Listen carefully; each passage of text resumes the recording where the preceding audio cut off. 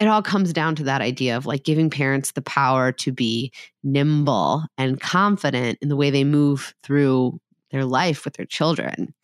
I think a big part of how you get there is to understand, like, why are my rules my rules? And then when you know that, you can be flexible with your rules.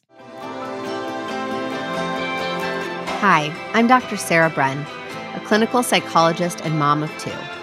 In this podcast, I've taken all of my clinical experience, current research on brain science and child psychology, and the insights I've gained on my own parenting journey, and distilled everything down into easy to understand and actionable parenting insights so you can tune out the noise and tune into your own authentic parenting voice with confidence and calm. This is Securely Attached. Hi, everybody. So we haven't done one of these in a while, and I wanted to do a deep dive. I wanted to do an episode where I talk about all the rules that I break as a mom. So we're going to get into this. I'm going to share 5, maybe more if they come to me, because there's definitely more than 5, but 5 rules that I actually break as a mom. I mean, if you guys have been following along with this podcast or with my Instagram, you've probably heard me say that it's not what you do, it's how you do it. And I think that sometimes as parents, we get stuck in this trap of like having this set of quote unquote rules that we become kind of trapped by, stuck in, limited by, because they're the rules. And this is what we're supposed to do. So we have to follow this. And then I think we start to get kind of messy in how we apply the rules. Whereas I'd much rather a parent say, you know what, in this particular moment, this rule doesn't work for me. And so I'm going to abandon it right now. Not forever, not for life, but in this moment, I'm going to switch. I'm going to pivot. I'm going to be nimble, and I'm going to tune into my instincts and my needs in this moment. And I'm going to break this rule because the how I parent is more important.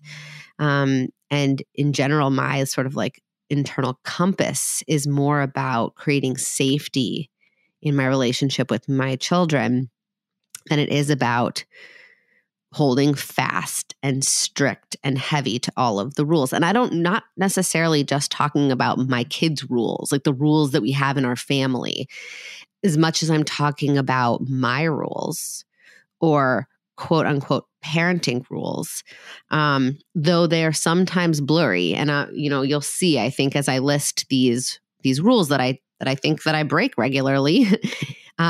Sometimes there's qualities to these rules that are both about me and about my kids. And so we'll talk about that too, like the nuance in whose behavior are we expecting to shift when we follow the rules or when we allow the rules to be flexible. And sometimes it's both, and sometimes it's just us. So let me start. The first rule that I break sometimes as a mom is that I allow external soothing when I need a break. So, for example, if you are familiar with RIE, the parenting philosophy that I talk about on here a lot and that I also regularly practice the way I raise my kids. And if you're not familiar with RIE, go back and listen to episode 5 after this, and it goes into a lot of the, foundational theory and concepts around the parenting philosophy RIE. RIE often encourages children to engage in their own soothing when possible. I mean, we soothe. We are co-regulators. We are there to help soothe them. But that these like external gadgets and gizmos that do soothing, that it kind of takes away from a child's ability to learn those self-soothing qualities. So what are examples of that? Like a swing or a rocker or a bouncer or, the snoo, or all these sort of gadgets that enhance that soothing, that external soothing for a child. And now a lot of parents break this rule because a lot of parents don't have that particular, they don't place that much importance on that. And it's very actually quite normative. And I just want to name that. It's very normative for parents to use external soothing mechanisms like, a pacifier is an external soothing mechanism. We can use television as an external soothing mechanism. We can use, or other screens, we can use rockers and bouncers and swings as an external soothing mechanism. And there's nothing wrong with this. But generally, since I follow this sort of RIE parenting philosophy, I tend not to use a lot of external soothing mechanisms with my kids. So that's sort of a standard that I have in my parenting, or a value that I have in my parenting strategy, because I really want my kids to practice that sense of self-soothing. I also don't want to, limit their gross motor movement opportunities. So putting a kid in a swing makes it so that they're not on the floor practicing all these wonderful micro gross motor development things. That being said, I totally still put my kids in a swing. So if you are a follower of certain parenting philosophies that can at times be somewhat prescriptive, somewhat rigid, I just want you to know that even though I practice those types of parenting philosophies, I don't hold to it 100% of the time at all times. But here is my qualification. I tend to use the external soothing mechanisms not when my child is dysregulated and I'm using that as a way to help calm their body down. Although sometimes, yes, because if your kid is just completely losing it and you're just kind of tapped out, you're not able to soothe them in the way you're trying to, and it's just not working. And again, sort of crossing over into that boundary, like who's needing the break here? Is it my kid or me?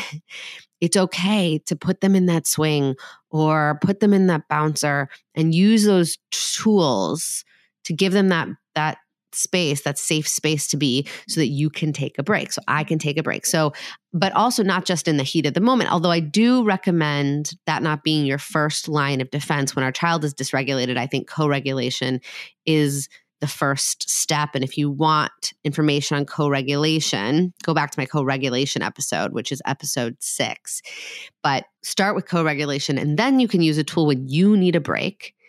But also, and this is what I'm trying to get to, is I don't use it just for those moments, but I used it when I needed a break, regardless of my child, just me. Like, I wanted to make my coffee in the morning. I wanted to make some breakfast and sit down at the table. So I put my baby in a swing, and that was part of our routine. And, I knew that in the morning there would be about 20 or 30 minutes where my child would be in the swing, and maybe she'd even fall asleep. And that was okay. I was intentional about when I did it. It was for me, not for my daughter or my son when he was a baby. Like, it was a rule that I was breaking because I needed to break that rule.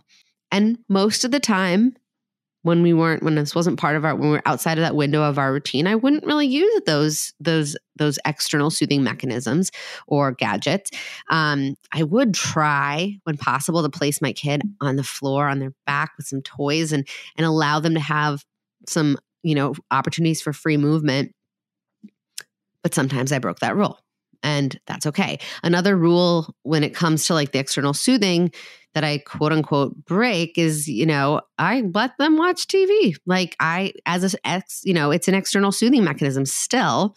It falls into that category. Again, I think it's important to distinguish how you use screens. My sort of rule of thumb is it for me to get a break, or because my child is showing me they really need a break?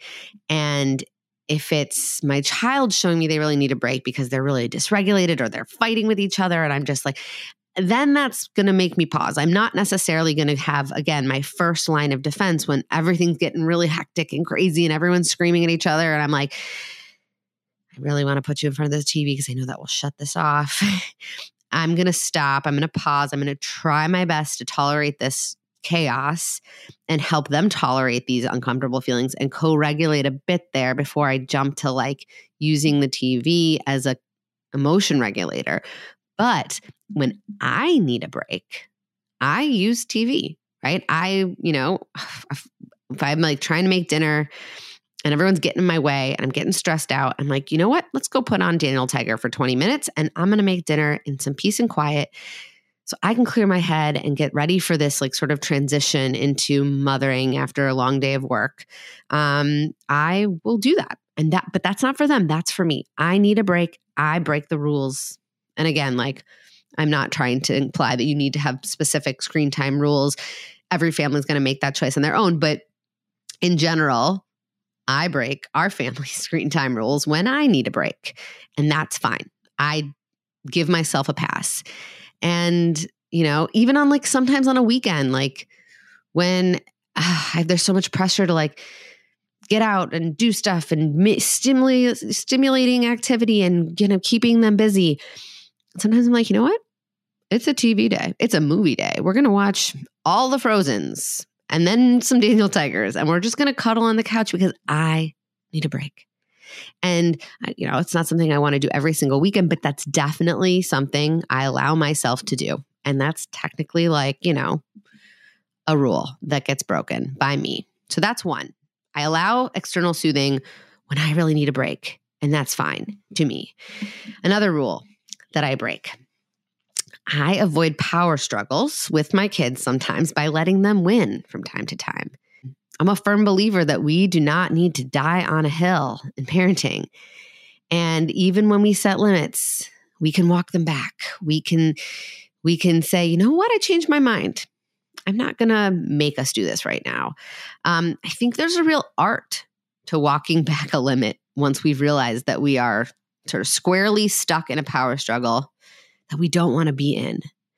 And then we are going to make a conscious decision to drop the rope. And I think that's okay. It's okay to drop the rope. I give myself permission to drop the rope, to say, I know I set a limit. I said we weren't going to do that. And you know what? I've decided that I'm changing my mind. And I think giving ourselves permission as parents to say that out loud to our kids, which is very different, I think, than saying, oh, fine, you know what? Forget it. Or like throwing up our hands in tremendous frustration and sort of, in a way, kind of throwing it back at them, being like, you're making this too hard for me to do, so I'm not going to do it. Instead saying, you're showing me it's too hard right now. I've decided that we're not going to do this tonight. This comes up a lot in my family around toothbrushing. And if you have toddlers, I imagine that you can relate to this. The toothbrushing can be a big power struggle at night. It's hard for kids because they're tired. It's at the end of the day where they're kind of at the end of their rope already. And so it's very, intimate and personal, and can sometimes even be intrusive thing for them to experience of us putting, something in their mouth and cleaning it. Like it can lead to a lot of power struggles. And, that's kind of like falls into this category of rules that I break. Sometimes I just don't make them brush their teeth every single night, but not in the way where I say, oh, you know what? Forget it. You're not, this isn't working. And I'm, you're not letting me do this. So we can't do it tonight. Instead, I say, you know what? I've changed my mind. I can see that it's too hard right now to do this. So I have decided that we are not going to do this tonight, and we'll try again tomorrow. So again, here's that kind of nuance of like, it's not what you do, but how you do it. Like, I'm maintaining the agency and the control and the authority in that moment. I'm saying, this is a decision that I have decided isn't going to happen tonight, versus making the child feel kind of this like uncomfortable, too much power. Like, oh no, I'm making mom not able to do this. And then that's reinforcing this power dynamic that doesn't make a kid comfortable. Like, a kid does not actually want to be more powerful than their parent, despite what they might show us. Inside, they don't. Inside, they really want us to be that container, that calm, confident container that can say, you know what?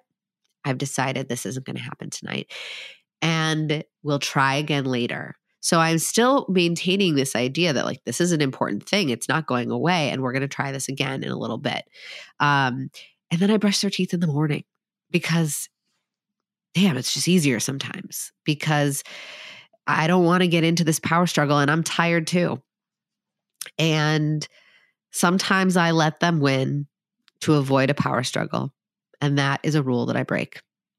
I don't do it every night. Most nights we brush the teeth, and there are ways that like, we can make it fun and we can make it playful. And there are lots of like tricks and tips and strategies, but sometimes they just don't work.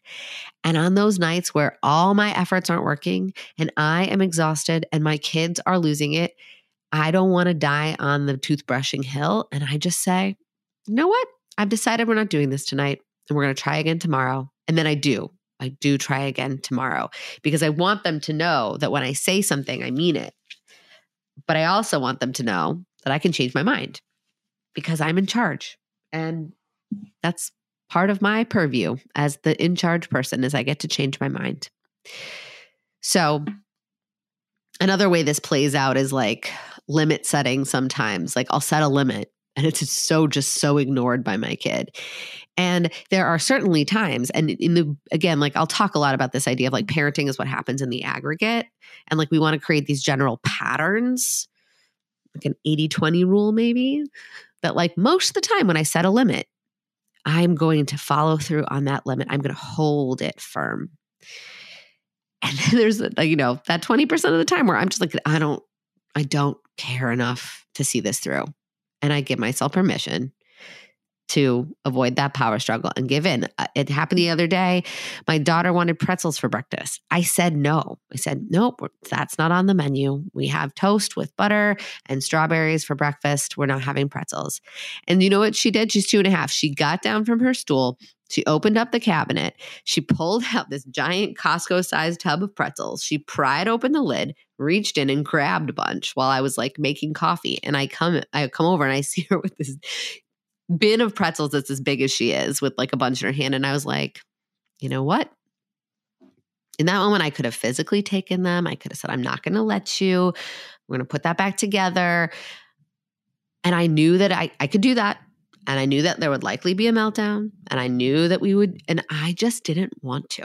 I just didn't care if she ate the pretzels for breakfast. I didn't even care that I had said no and she defied me and went and did it anyway. And I think it's important here because I think a lot of people might be like, whew, but isn't that permissive? Isn't that? And that would be permissive if that was my approach 80% of the time.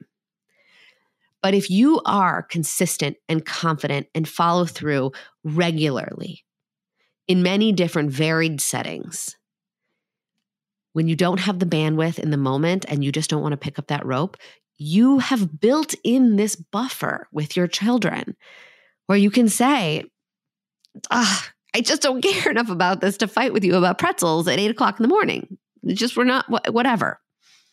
And it doesn't undermine that trust and that consistency because, I'm doing the hard work of showing up with those limits most of the time.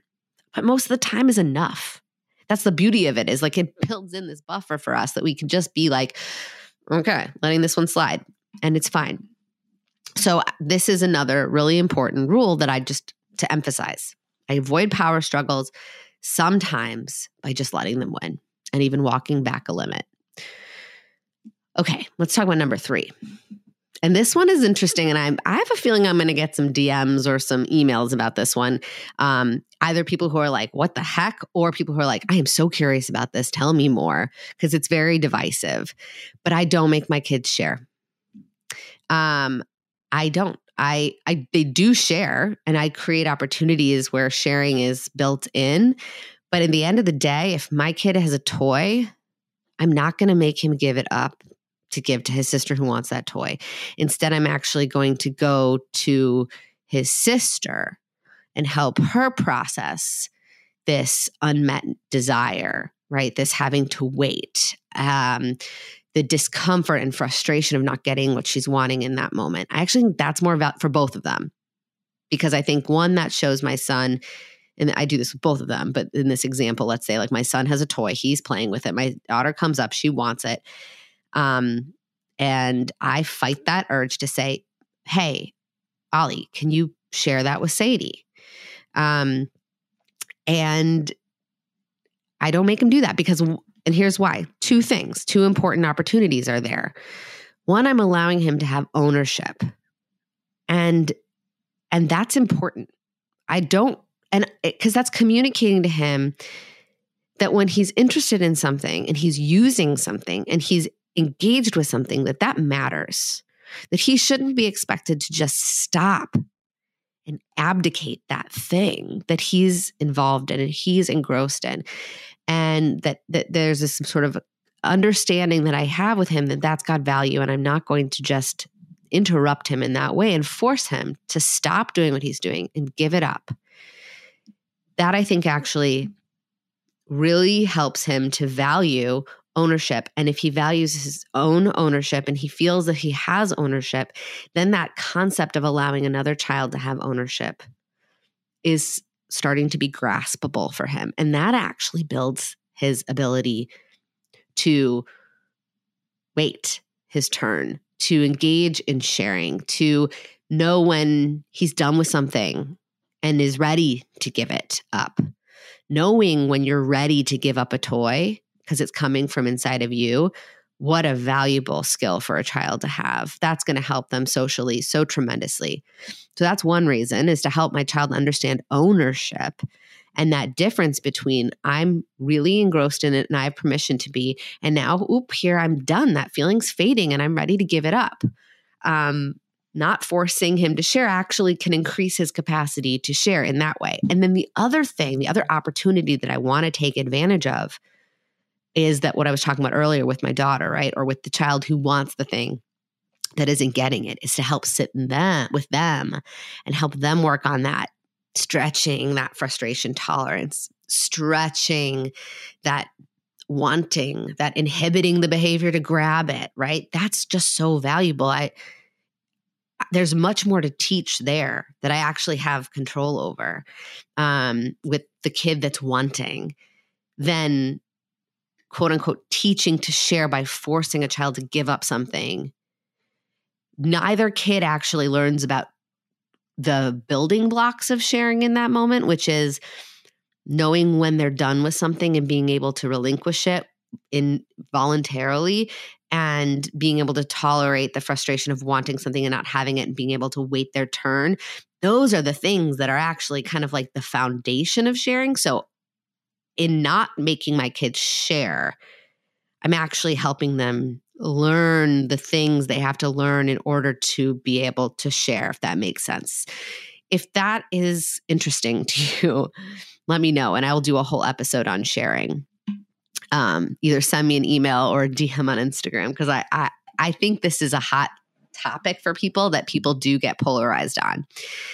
But yeah, I think allowing them to come to these feelings on their own instead of forcing like behavior modifications and training them on what we want them to do, helping them tune into that natural kids do like to share with one another. It feels good, but only when they want that, when they're ready to.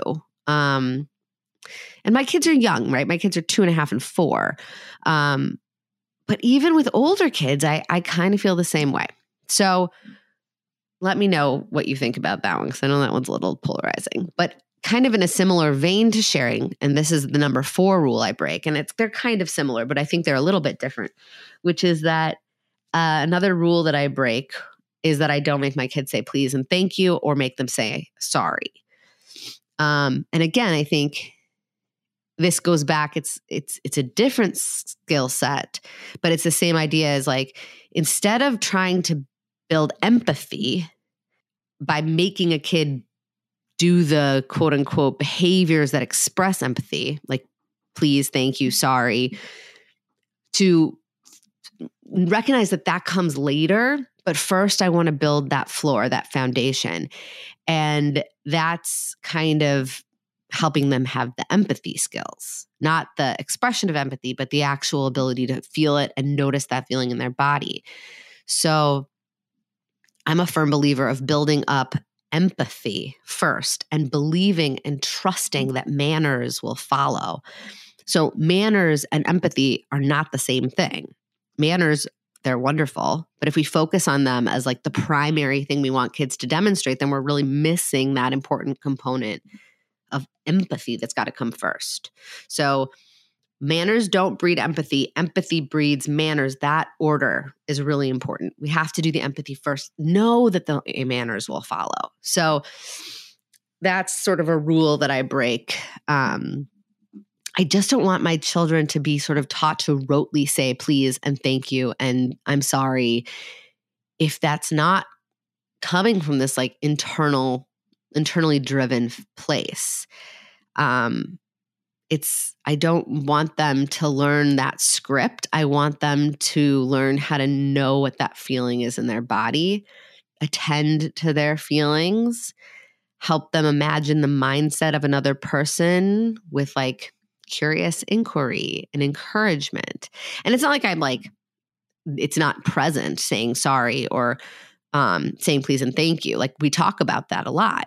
I just don't make them. Like I won't say like, you're not getting this until you say, please say the word, or you have to say sorry for hitting your sister. I introduce the idea. I will invite them to, I will ask them if they want to. I will help them kind of understand the context and see if that's something they want to do. So I'll sort of set them up, tee them up, and hopefully they hit that, home run on their own.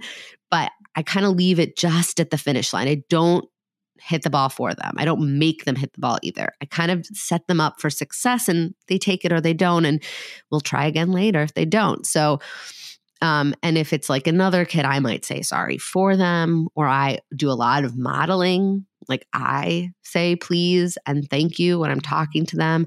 I apologize.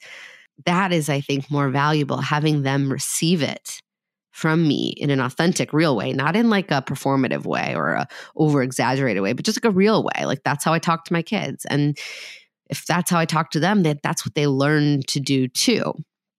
And I think it has more value because then they're understanding the context, they're understanding like the linguistic nuance of it, rather than it just being like this word that I've been trained to say. So it's not that there isn't a place for please and thank you and I'm sorry in our family. There's a big one, but it's not forced. And so that's another rule that I break. So one last rule that I break in parenting as a mom is more about me. And it's that I allow myself, and it's kind of reflected in kind of all of these other rules, but this is the last rule that I break, which is that I allow myself to be inconsistent, imperfect, and messy. And actually, this is kind of maybe less of a rule per se than like a societal pressure that we all perceive that I'm kind of allowing myself to challenge. But I think there's room for that on this list nonetheless. Because I think in reality, I think we all many of us end up taking these perceived societal pressures as parents and internalizing them so that they end up becoming basically akin to rules that we hold ourselves to, even though maybe they're not rules that everybody else follows. They're rules that we think everybody else expects us to follow, or that we expect ourselves to follow. This idea that we have to be consistent all the time. We have to be perfect. We have to make it look elegant and we can't be messy. And it's funny because and this is a good litmus test, I think, actually, for thinking about whether something is a real rule because it actually has a lot of value, or if it's a perceived rule that I've sort of taken on as some internalized totem or something that may actually not be the most useful thing for me to hold myself to. This litmus test is thinking like, if you had a friend who was like, this is a rule that I always make myself follow, if you would say to them, you don't have to follow that rule. Like, if you are sort of like, if you would say to your friend, like, that's not fair to you to have to hold yourself to that rule, then that's probably a good chance you shouldn't be holding yourself to that rule either. So if we wouldn't expect a dear friend to hold themselves to that unrealistic standard, then we probably shouldn't hold ourselves to that either. But okay, I digress. That's a good litmus test or sort of check-in strategy if you want to see if something is like, wait, hold on. Am I holding myself to an unfair standard here? But so how do I illustrate that? I'll close with like an embarrassing story that happened to me the other day. Those are always fun. That I think illustrates this point. So I was at the park with my son and my daughter. It was my son's class had gotten together on a Sunday to like play at the park. So I was with like all the moms for my kids' class, and and my daughter was there too. And it was getting late. It was like the end of the day or the end of the afternoon. She was like getting close to her nap time. She was too tired. She was too hungry. She was getting cold because she didn't have her coat on. She didn't want to put her coat on. So she was just in that sort of edgy place, and she did not want to go. And I really wanted her to just cooperate and allow me to put her coat on or come with me to the car. I was tired too. I was getting frustrated. She was not listening. She was running away from me. And I was getting like increasingly more agitated and embarrassed because I knew that I was here with all these other parents that knew us. I was trying to make a good impression, She was at the top of the slide and she was not coming. And I said my whole perfectly crafted, it's time to go. You can come down the slide and then I'm going to pick you up and we're going to go home. And I was all calm and holding in all my frustration and sort of giving her this clear ultimatum or clear limit, right?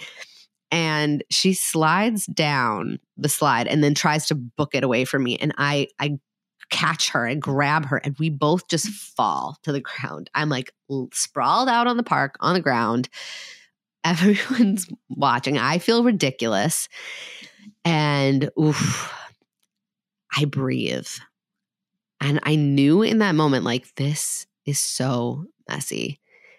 And this is sloppy. This is not elegant parenting. But it's okay. It's okay. I gave myself a total break. And I kissed her on the cheek and I'm holding her. She's pissed, right? She's still not happy. But I whispered in her ear, I'm you knocked me over like a bowling ball. I didn't know you were that strong. Are you a bowling ball? And she kind of was surprised because she was obviously expecting me to be mad or give her more, limit setting, which you probably should have. But I just started being really playful and I tickled her a little and she starts laughing and I let go of her and I said, you need to run. I can see that. How about 5 more minutes? Now I'm going to be the bowling ball and I'm going to get you. And I just started chasing her around. And I was just you know what? Screw it. Did I hold my limit? No. Did I hold my connection with her? Yes, I did. Is this going to work every time? Definitely not. There are going to be times in the future where I will have to leave that park with my daughter kicking and screaming in my arms like that. I know that.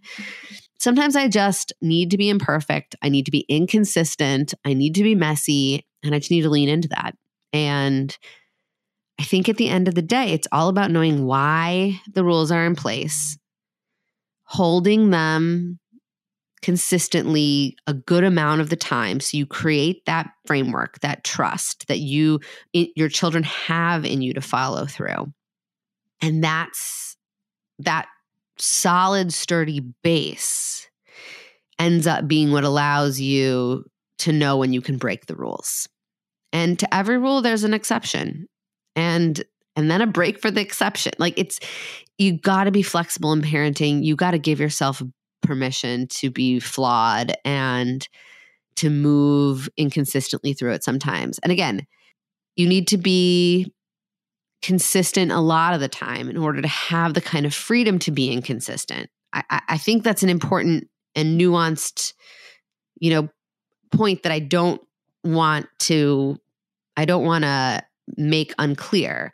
The reason why I think I have the capacity with my children in our relationship to break the rules in the way that I do is because I know they're rules and we follow them most of the time. And there's this frame that has been created by adhering to the rules a lot of the time. But because that frame is there, because that trust and safety in my confidence, in my authority, in my ability to contain them, in my ability to sort of hold everything together for them most of the time, I can be a mess sometimes too. I can not be consistent sometimes too. I can let them run away from me at the park sometimes too. And it doesn't completely undermine my authority. It doesn't undermine their trust in me. It doesn't undermine our relationship. And it doesn't undermine that frame. So, this is just what I do. It's what works for me. This may work for you. They may not. There might be things on here where you're like, oh, I would never do that. Never in a million years. And that's totally okay. There are things in here that might be like, oh my God, I do that all the time. And that's okay too. If you want to use this as a framework for thinking, again, this is not to be completely modeled or copied exactly. It's about helping you see the framework of the concept, right? How do you break rules in parenting? Not by breaking my rules in the exact same way I break them, but by understanding that there are some rules that you can break, places where you can be a little wishy-washy, a little flexible, a little inconsistent, because you're holding frames in other places. And so only you are going to know what rules work for you to break with your kids. So it's really about how, not what you do, not if you break a rule or what rules you break, as much as it is how you break the rules, and how you break the rules in the context of maintaining the rules a good amount of the time. And why there are your rules. Like, why are they your rules? All of these rules I have for a reason, and I break them with the full understanding that the function of the rule will be maintained even if I break it in this moment. That's, I think, the most important part. So think about the function of your rules. Do they make sense? Do they align with what you're trying to accomplish?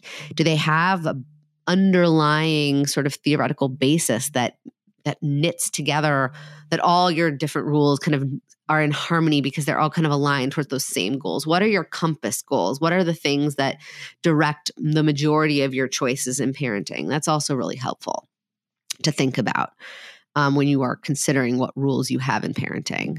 I have a parenting course, and right now it's just for parents in the first year of their children's life.